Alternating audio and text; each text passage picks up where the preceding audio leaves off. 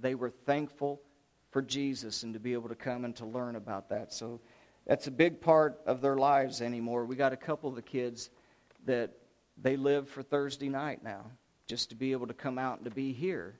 So thank you for that. And before we begin the lesson, I want to just have us to stand and let's go to our Father in prayer.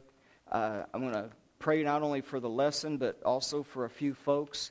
And so I'll give you a moment of silent prayer, and then I'll close this out, and then we'll begin our lesson this morning as we praise God.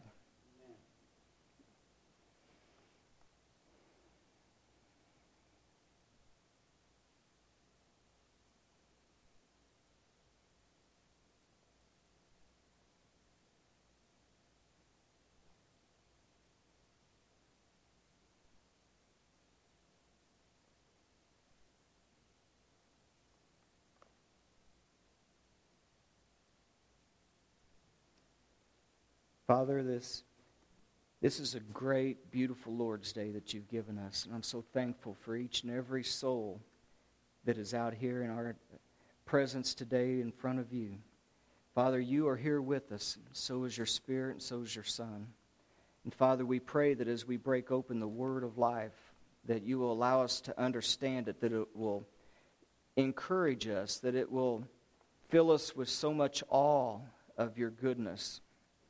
And Father, we have a few of our brothers and sisters in Christ, a part of your body that is hurting and in need of prayers at this time. And Father, go on behalf of all of them. And I'm going to mention a few names, but there's many others. But these are the ones that's kind of reached out to me. And Ron Adkison, Father, fell this week, and you know that, but he broke 4 ribs. And he's got double pneumonia, and he's in the Meadow Lakes. And we pray, Father, that you will be with him, that you will strengthen him, that you'll help the pain, and you'll help the pneumonia to leave so that he can breathe. His oxygen level was low. So, Father, we pray that you will give him that hand of healing and strength and power, and let him know that you're near to him. Be with his family as they wrestle with this as well.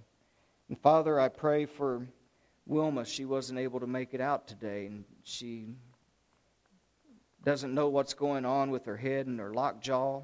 But we pray, Father, that you will reach down and heal that and touch her as well.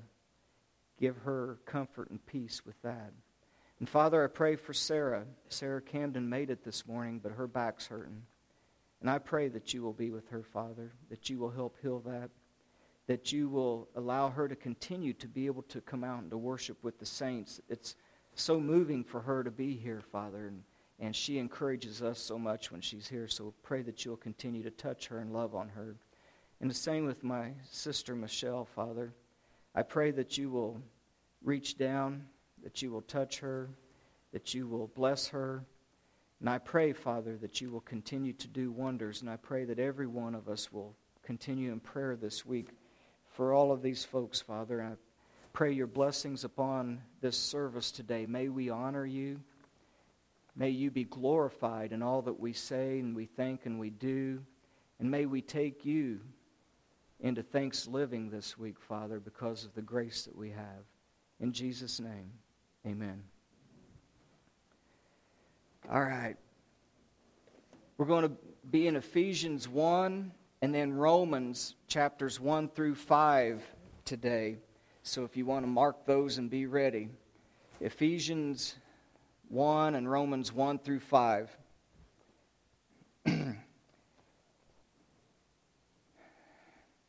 We said that the book of Ephesians is probably the treasure of the epistles.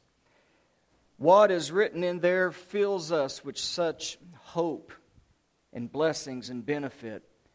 Can't begin to tell you how that's going to affect us as we go forward. It's got some beautiful stuff in it for those who are in Christ. Chapters 1 through 3 actually sheds light on what's called the doctrine of positional truth. And what that means is that because we are in Christ, there is a lot of promises in the Word of God. The position that we have in Christ is so great and magnanimous. We can't even begin to describe it. We're going to hear a few of the things the way Paul tries to describe it just in one chapter, let alone the rest of the book and the rest of the entire New Testament. Chapters 4 through 6 of Ephesians kind of tells us then after that about our response to that grace, our duty in this life that we have in Christ as we live it.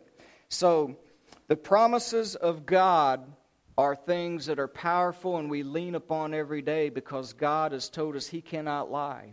There's no way that He can lie. So if He said it, it's a positive truth. Now, I want to keep emphasizing that to you because sometimes life sucks it out of us and we begin to forget that. But He said, my word is truth, and I am a God that cannot lie. And if I said it, I mean it, and it will happen. And it has always happened throughout the Scriptures. And I don't know about you, but with this being Thanksgiving week, I want to know where I am in Christ. I want to know some of these blessings, don't you? I want to see what it is. We've got things, it says in verse 3 that are in 4 that are in Christ, that we've already been blessed with all spiritual blessings in the heavenlies. Can you believe that? All spiritual blessings from the heavenlies we already have because we are in Christ. Every means every one of them. It's almost like you've got a bank account. Once you became in Christ, He deposited within our account in the bank of the firstborn, His Son, all of these divine operational assets for life for us to draw upon. You've got a blank checkbook to write on these assets that God has given to you for your life to spend. Let's start using them, but we can't use them and we can't write those checks if we don't know what they're for, right? What are the things that we can write checks on? Well, let's start to look, because we want to invest these spiritual assets into our life so then that we walk forward and invest them in other people. If you're there with me, I don't have all of these verses up on the screen, but if you're there in Ephesians 1, just start sliding down with me a little bit. Verse 4, did you know you've been chosen by God to be holy and without blame before Him in love? How about verse 5? Did you know that we've been adopted as sons in Jesus Christ by Him Himself, to be in Him? I don't know how He would want a lowlife like me in His family and to be His son, but He said, yes, I do. And you know what it says? It was because it was His good pleasure to do that. It's His good pleasure to adopt you into His family and to be a part of Him as His son. He goes on to see words like praise, glory, grace, acceptance. Don't we all want to be accepted? Watched a movie last night. My grandson said, we watched this in school. I'd like for you to watch it. And it was called Wonder.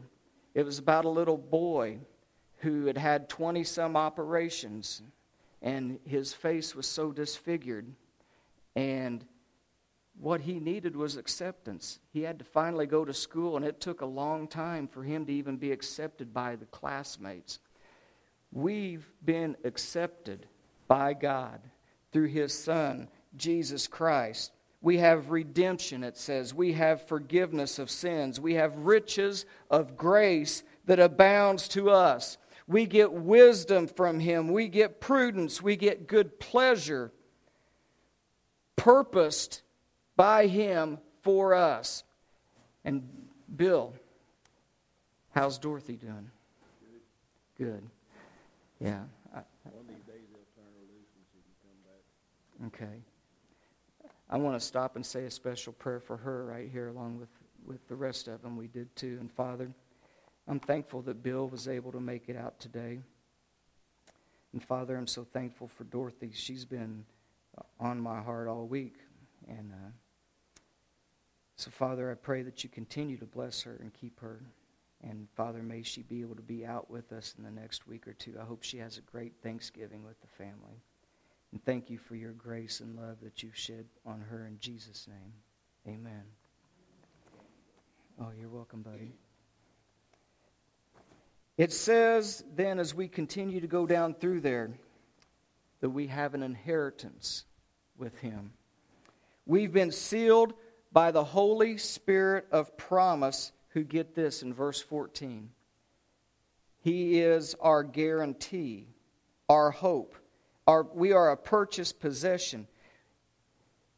These are promises and blessings that says we have right now. Goes on, verse 18. We need to know about the hope of the calling that we have in Christ. What is the riches of His glory? There's riches that's been deposited in your account of His glory in an inheritance that we share because we are saints and in Him. And we know it says that there is exceeding greatness of His power toward us. You hear that? There's exceeding greatness of His power towards us in the things that He knows that we need, according to the working of His almighty power. Are you starting to get excited yet? There's 17 things in chapter 1 that we just did a cliff note on that we're going to be able to see belongs to us because we're in Christ Jesus. Now, let's start to learn some of these things. I'm not going to get very far today because I'm going to tell you about grace and peace.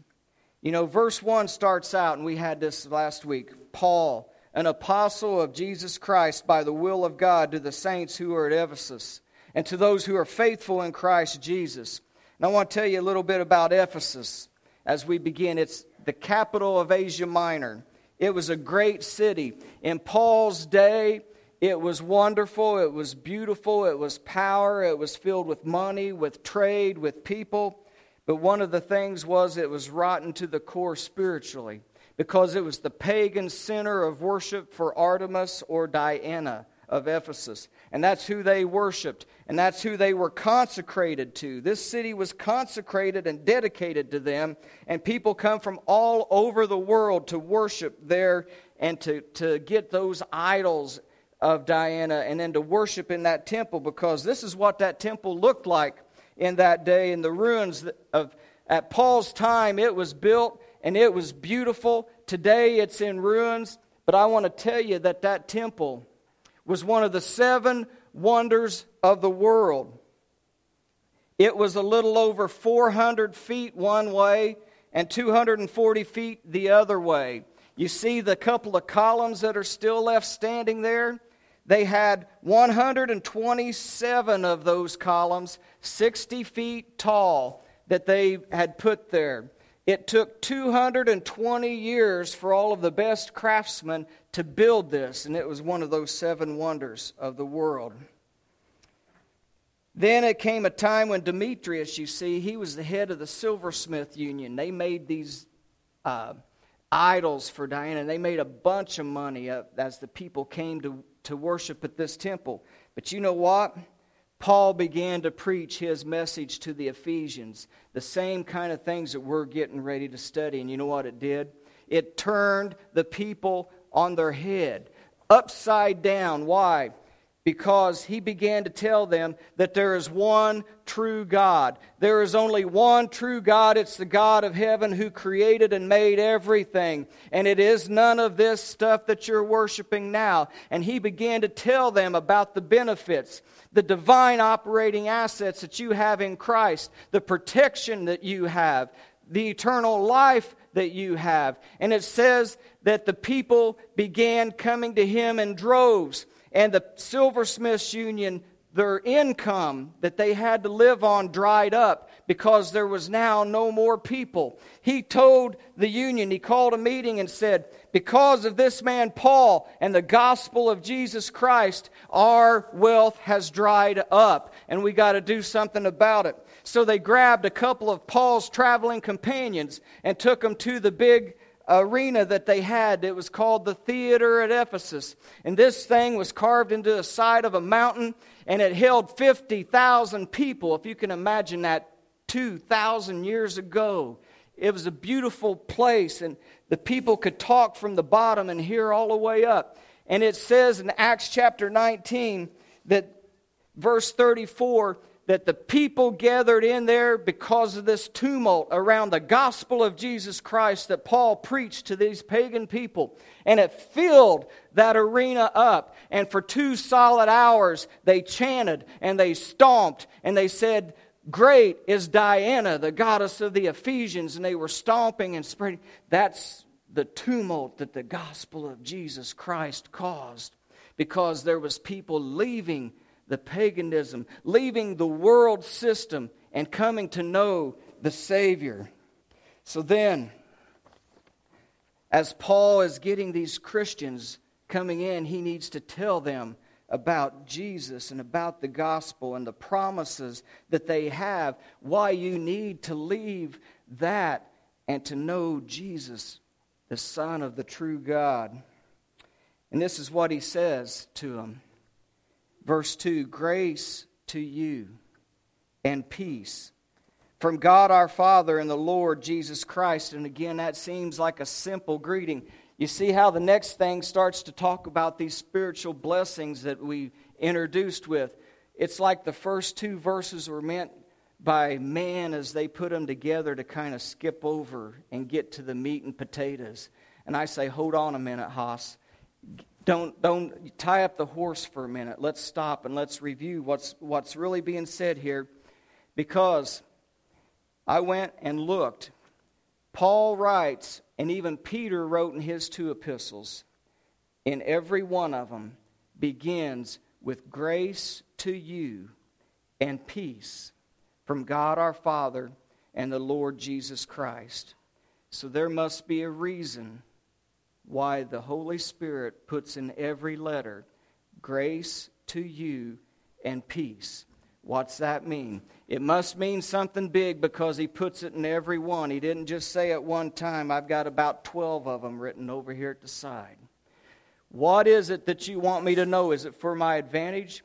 He says yes, because the syntax of the way this is written is that it's in what's called a dative of advantage. That means it's for our advantage and our benefit.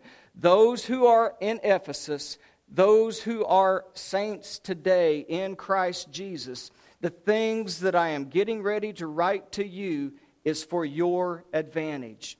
That's what that says in that first verse. It's dative of advantage. And what I'm getting ready to tell you. And then he says, verse 2, grace and peace. What's that look like?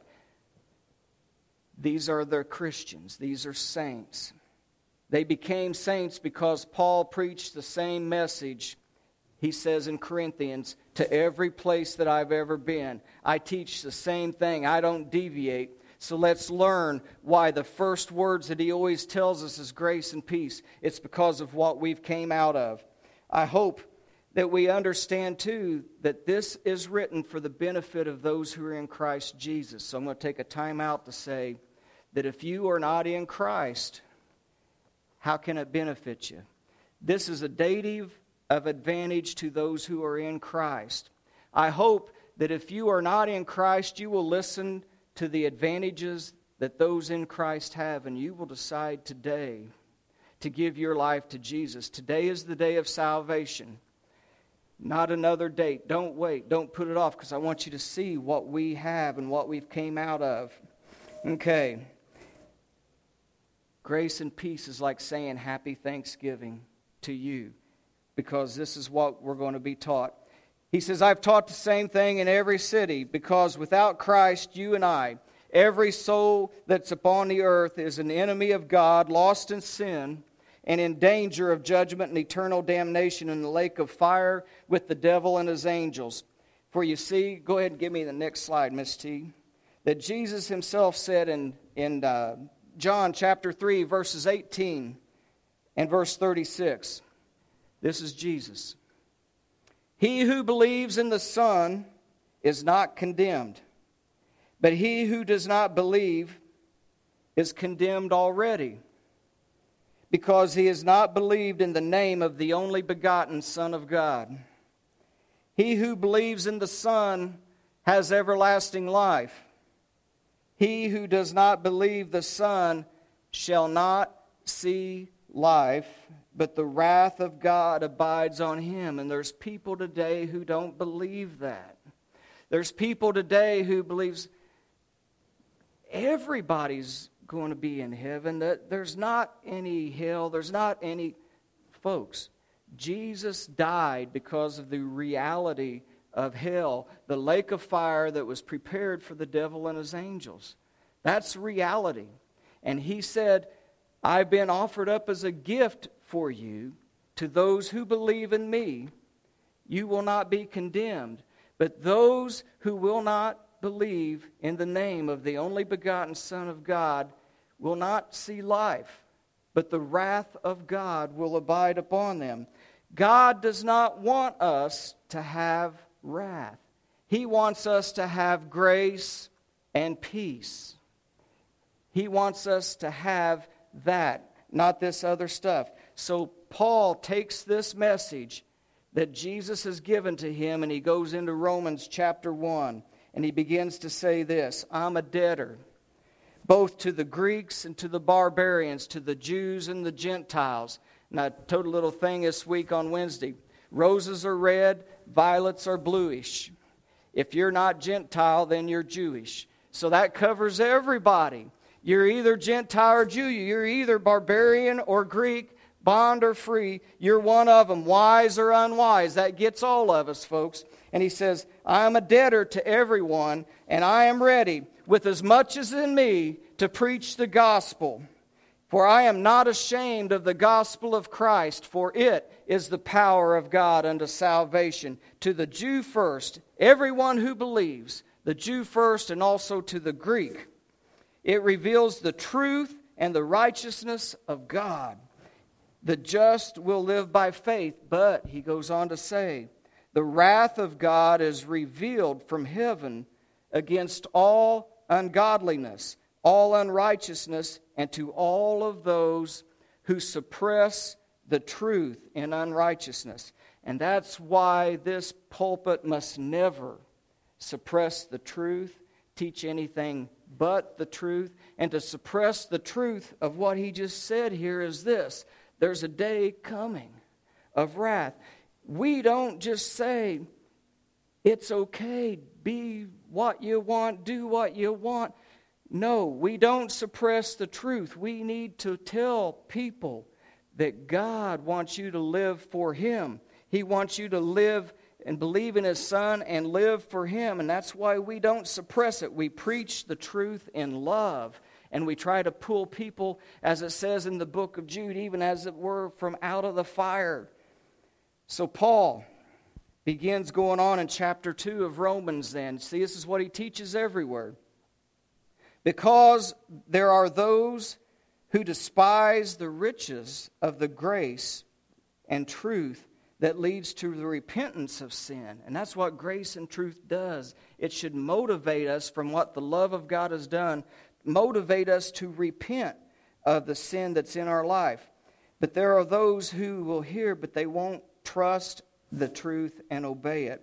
But there will be a day when judgment is rendered, a day of wrath, verse 5, and the revealing of the righteousness of God to those who treasure this life and don't treasure immortality and eternal life, as verse 6 says, by patience continuing in doing good, seeking glory and honor and immortality. But there are those who will continue in unrighteousness, and verse 9 says, indignation, wrath, tribulation, and anguish is on every soul of man who continues to do evil. For there is no partiality with God. He will make no exceptions to these scriptures. Does that make God unjust then? That question was asked.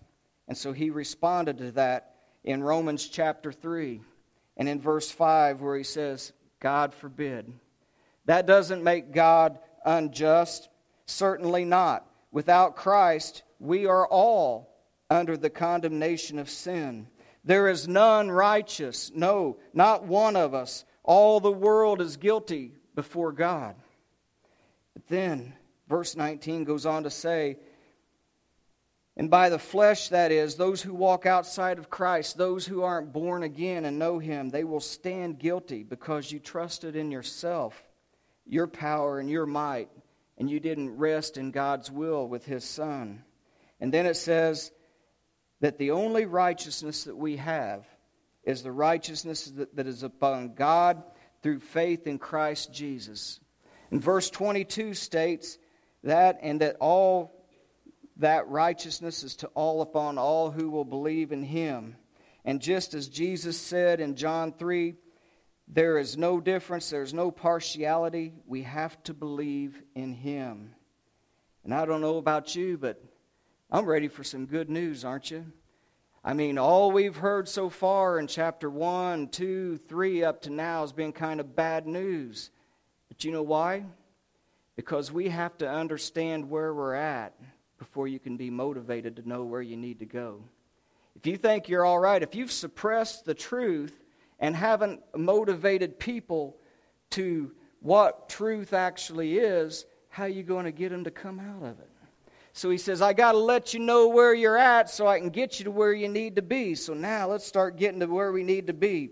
Verse 24, we have been justified freely by His grace through the redemption that we have in Christ Jesus, whom God Himself has set forth as a propitiation. Whew! That's a big word, isn't it? Propitiation. Boy from Paragon had to look that one up. That's what we were just praying about up there. Propitiation means to cover up everything. Everything being covered up. You know what's cool?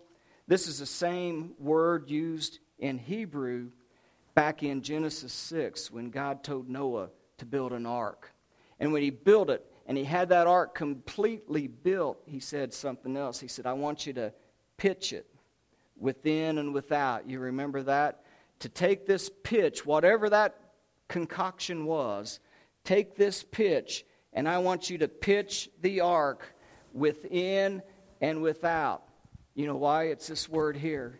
It means a covering of atonement. All of the human work, all of the boards, all of the cracks, all of the imperfections, all of the beauty, whatever it was of man's work on the ark, God said, cover it up. Put this pitch on it, cover it up, and if you do that, guess what? It's going to float. It ain't going to sink. My grace is going to carry you through that flood in that vessel. And that's what this word means. It means that you and I, when we begin to trust in Jesus Christ, God offered Him up as our propitiation, and His blood covers our sins. It covers our fleshly nature. It covers who and what we are within and without. And now we have complete forgiveness because of the blood of Jesus Christ. That's what that word means. You have been covered over, and God doesn't see you. He sees the blood of His Son on you because you have been propitiated. You have been covered. And then he goes on to say that by obeying the Word of God and doing what they did, it covered it up. And that's what happens with us. It never leaked, cracked, or sank. And neither will we if we stay in that blood of Jesus Christ. We are covered within and without. And then it says, it goes on to say in verse 25, that God set forth the means of our propitiation, our covering, that He set that forth by His blood through faith to demonstrate His righteousness to us. Because that now, through that blood covering us, God can pass over the sins that we previously committed. Isn't that great? I mean, look at that up there. God now has passed over the sins. Doesn't that sound familiar? Exodus. I'm going to lead you out tonight. And what you're going to do is you're going to slay that lamb, and you're going to take its blood and you're going to put it on the doorpost. And tonight when my angel of death comes through Egypt, every firstborn is going to die, but those who are covered, propitiation, atonement, those who are covered by the blood, I will pass over them. That's what Paul is drawing on with all of this. Christ is our covering, our propitiation, our blood on the doorpost, our pitch on the ark, and He is saving us. And now God is justified in passing over us. Wow. Let's go on to chapter 4. Then just like Abraham, he goes on to tell us. Abraham believed God. Even when he was 100 years old and Sarah was in her 90s and his body was sexually dead, and it says her womb was sexually dead, but God had said that through you, in your seed, shall the nation arise that I bless. And so it says there that, I like the way the King James puts it, and that's why I put it there. It says, even though he and Sarah both were physically dead in that kind of a way, he said, Abraham staggered not at the promises of God. It didn't cripple him down. It didn't buckle him down. He said, I believe that my God can cause me to come back to life in this sort of a way. And God did, because he staggered not at the promises of God. So then the same thing here. This isn't written for Abraham's sake. It says in verse 23 and 24 that it's not for him that righteousness was imputed by his faith and his belief, but it's for you and I as well. We have that same righteousness imputed into us when we believe in the promises of God, that he's going to raise us up from spiritual death into spiritual life and eternal life with him. If you believe in it, he's going to impute that righteousness into us. Wow. Next verse is Romans chapter 5 and verse 1. I don't know why they put a chapter break there, but that next verse is one of them that you need to highlight and underline, because it's one of the most powerful verses in the Bible. Because of all of this and this imputation of righteousness through Christ, because he covered our sins, even when we were lost, it says, therefore, there is now, no condemnation to those who are in Christ Jesus. What did Jesus say? They are condemned already if they haven't believed in me. But when you've believed and you've been washed by the blood, and when you've been atoned and covered over, he says, there is therefore now no condemnation to those who are in Christ Jesus. And that's why when we bring all of this history to tell us about Ephesians 1, about grace and peace, this is what grace is all about. That's why every one of them starts, because we were all lost. All were in sin and short of the glory of God. But now, through Christ, you have been forgiven, covered over, and no condemnation. And that is all grace.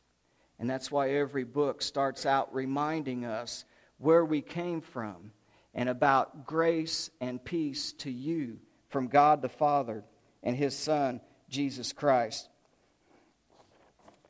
Now let's go to verse 6 there of Romans 5. While we were still without strength and hope, God did all of that for us. In due time, Christ died for the ungodly, because God so loved the world. You know, it's not only written in John 3:16, it's written right here in verse 8. God demonstrated his own love toward us in that while we were still yet sinners, Christ died for us. So here's a promise. If he did all of that for us while we were still sinners, he goes on to say this promise, how much more then shall he be doing things for us now that we've been reconciled to him and saved by the life of his Son? How much more is he going to do for us now because of that? Therefore, he goes on to say that we can rejoice with God through Christ Jesus our Lord, who has given us this reconciliation back to Jesus, back to God through Jesus. There is therefore now no condemnation to you and I. That ought to make you jump up for joy. That's something to be thankful about this week, right? Amen. That ought to just get us going. Boy, whew. It did me all week. Man, y'all got to lighten up. You're all just sitting there. I can feel you all heavy. You've got all of this. Paul had to let us know where we've been so that we can see the beauty of what he's done for us and where we're going. Look at this. No condemnation. It says that we were without Christ. And when you're without Christ, what does it say in verse 10 that we were? Enemies. We were enemies to God. Did you know that? It's a spiritual war, and it's a battle. And there's the enemy side and the other side. Outside of Christ, we are enemies to God. So if you're here today, don't remain an enemy. Get on the right side. Get on God's side. Don't stay an enemy with God. He said, we were enemies. We were uncovered. We were unclean. We are unsaved. But in Christ, we have forgiveness, reconciliation. And that's all because of grace. And we are no longer enemies with God, but we've been covered over and atoned. Now, so as we go back to Ephesians 1 where we started, that's all the foundation for why every letter starts in verse 2. Grace to you. You know where you came from, and you know where you're going in Christ now. Grace to you and peace to those who are faithful in Christ. Wow. That's marvelous. He's telling each one of us about the love of God for us. And grace is what saved us through faith. And so now you have grace and you have peace. You used to be an enemy, but now you are no longer an enemy, but you're a son. You've been adopted. You've been saved. You've been reconciled to Him. That's peace. So grace and peace covers all of these great things that we have in Christ. And it says that it doesn't come from me. It doesn't come from my family. It doesn't come from your family. It doesn't come from people on the internet that you hear. It says it comes from God the Father, who is now your Father, and His Son, Jesus Christ. So it comes all the way down from them. Grace to you and peace. The greatest, most wonderful gift that we could ever have as we start going into this holiday season, that don't mean anything. This is your greatest gift. This is the greatest thing to be thankful for. Grace and peace that we have with Christ. Next week, I hope to begin sharing with you those spiritual blessings that it says there in Christ that we have. The things that we can draw on our account of all of the wonderful things that God has deposited for you and I, for this life, to be drawn upon and used. We've got to know about them. As we close, I want you to see two lists. These are the words that we've talked about for both those who are in Christ and those who are outside of Christ. They're exact opposites, aren't they? To those that are in Christ, we have grace, peace. We've been reconciled. We got reconciliation. We got redemption. We've been justified. Salvation. We've had imputed righteousness of Christ to us. We've been propitiated. We've been covered by His blood. God don't see us no more. He sees Him.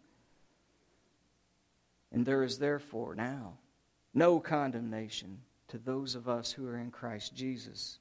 But then the other side of the list talks about the things that was in Scripture that said we've, outside of Christ, all have sinned and fall short of the glory of God. We're unsaved. We're uncovered. We're judged already. There is no grace.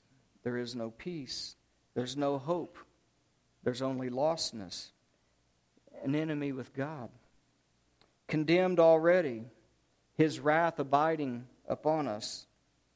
And then the only hope is eternal damnation. So I really pray and trust that we stay on the in Christ side. And if you're not, that this has motivated you to see the blessings that are in Christ and will get you to turn that way today. So as our worship team returns, to the two destinations of our eternal souls are just as opposite as those. The blessing of those who are in Christ of the heavenly realm. And then to those who are not in Christ, the lake of fire. Two exact opposite things. And that's why Paul is so adamant everywhere not to suppress the truth, but to speak the truth, the reality in love. And hopefully we will choose to be in Christ. And that's why Ephesus was turned upon its head. That's why everywhere he went with that news, people were turned to Christ. Because where else are you going to get these kind of benefits? Not only for this life, but forever. God's awesome. His grace and peace is awesome. And I pray that that will now be a centerpiece of Thanksgiving this week, and not just a turkey. Let's pray. Father, we thank you so much for your word that actually straightens it out. Man, it's scary to be outside of Christ. It's awesome to be inside of Christ. Thank you for your love. Thank you for your mercy. Thank you for grace and peace. And now I am so thankful that every letter starts out with grace to you and peace, because those mean now more than ever that I understand why you wrote them and why it is for our advantage. And Father, may your word move upon our hearts today and the rest of our lives. And we ask this in Jesus' name. Amen.